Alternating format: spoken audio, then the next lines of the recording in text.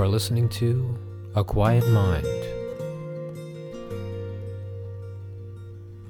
Good morning, podcast listeners.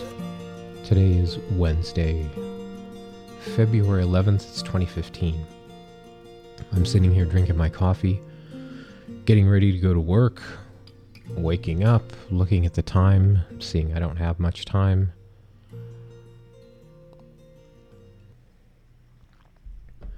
But I just wanted to share this with you this morning because I think it's important.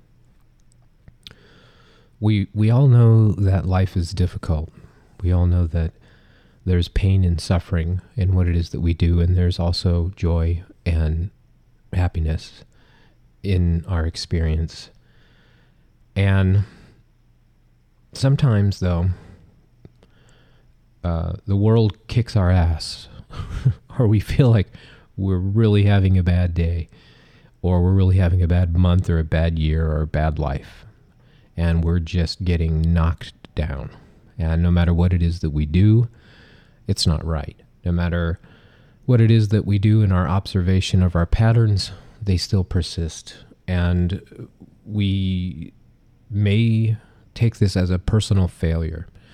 And I want to tell you that, I want to remind you that it's totally okay to fail. It's okay to be the worst meditator. It's okay to be constantly forgetful of your supposed practice. And why do we want to say that it's okay? You know, well, like I said, because this is not anything easy, and it does go against the stream of supposed reality when you decide that you want to be one of these people who's going to become conscious of your thoughts and conscious of your actions, conscious of your participation in the world. And once again, I want to reiterate that those that decide that want to wake up, is what I say. There's a process that we go through, and sometimes we think we're going to make progress, and we begin to have goals around that, and we create concepts around, once this happens for me and I really understand how it all works, I'm going to reach this place of perfection.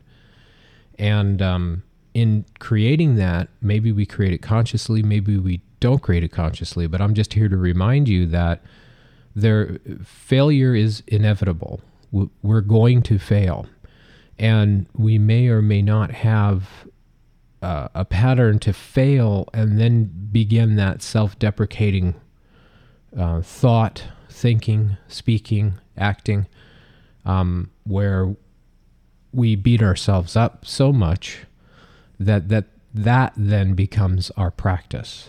So I'm here to remind you to be conscious of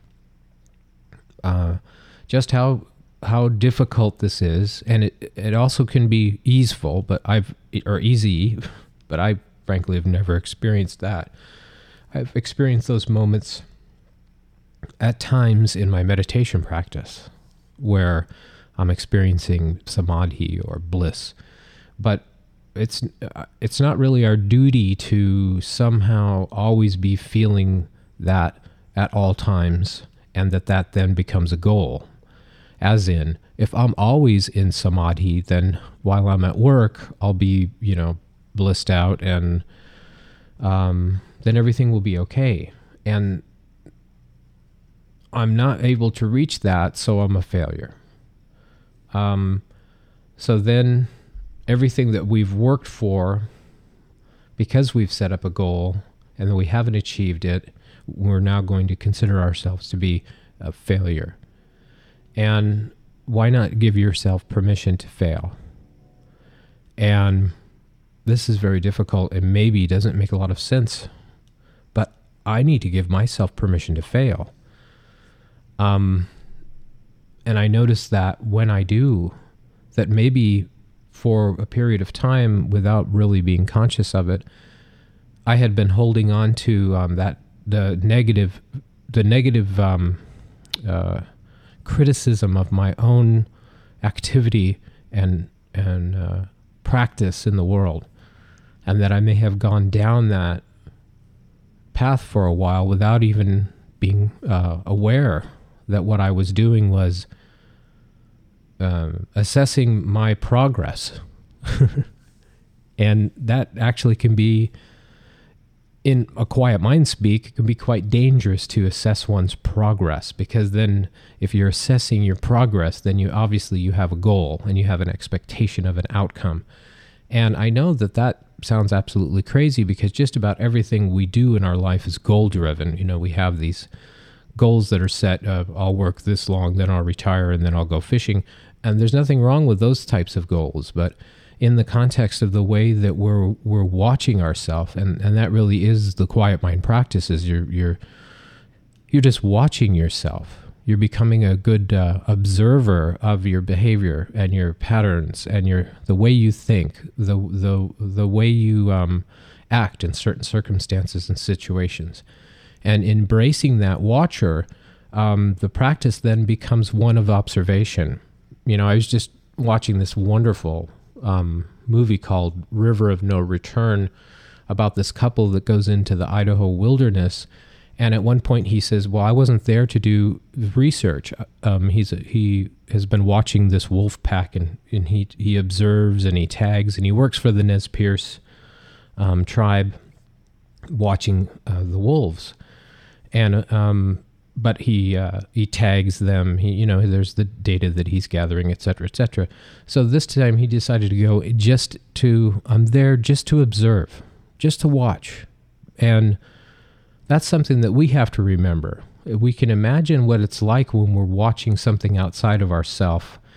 And in that moment that we have where we're watching and we've let go of all of our internal dialogue about whatever is transpiring in front of us. In other words, we're like the wolf guy. We're no longer here to study it in that aspect and grab all the data, because that's what we're doing constantly. We're constantly critiquing ourselves. We're constantly have little check marks inside of our mind to see if we've done right or if we've done wrong, just like the Santa Claus list.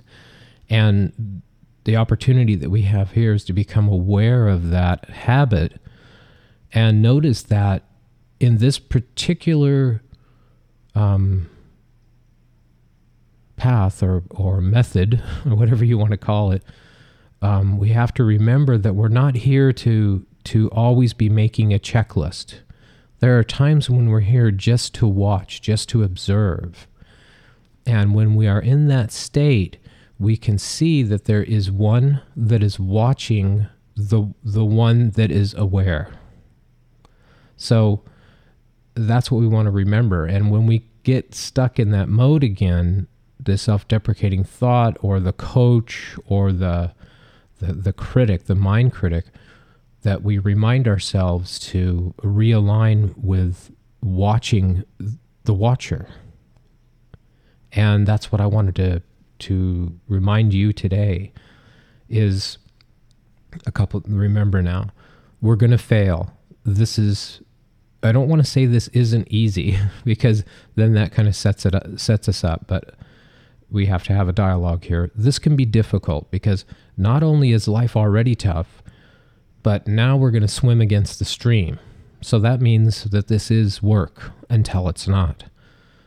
So notice if you get stuck in this place where you're not allowing yourself to make mistakes. You're not allowing yourself to fail. And notice that when you do fail and you start to criticize yourself, that this may be something that you may want to become aware of, that very rarely does a negative critique create a positive outcome.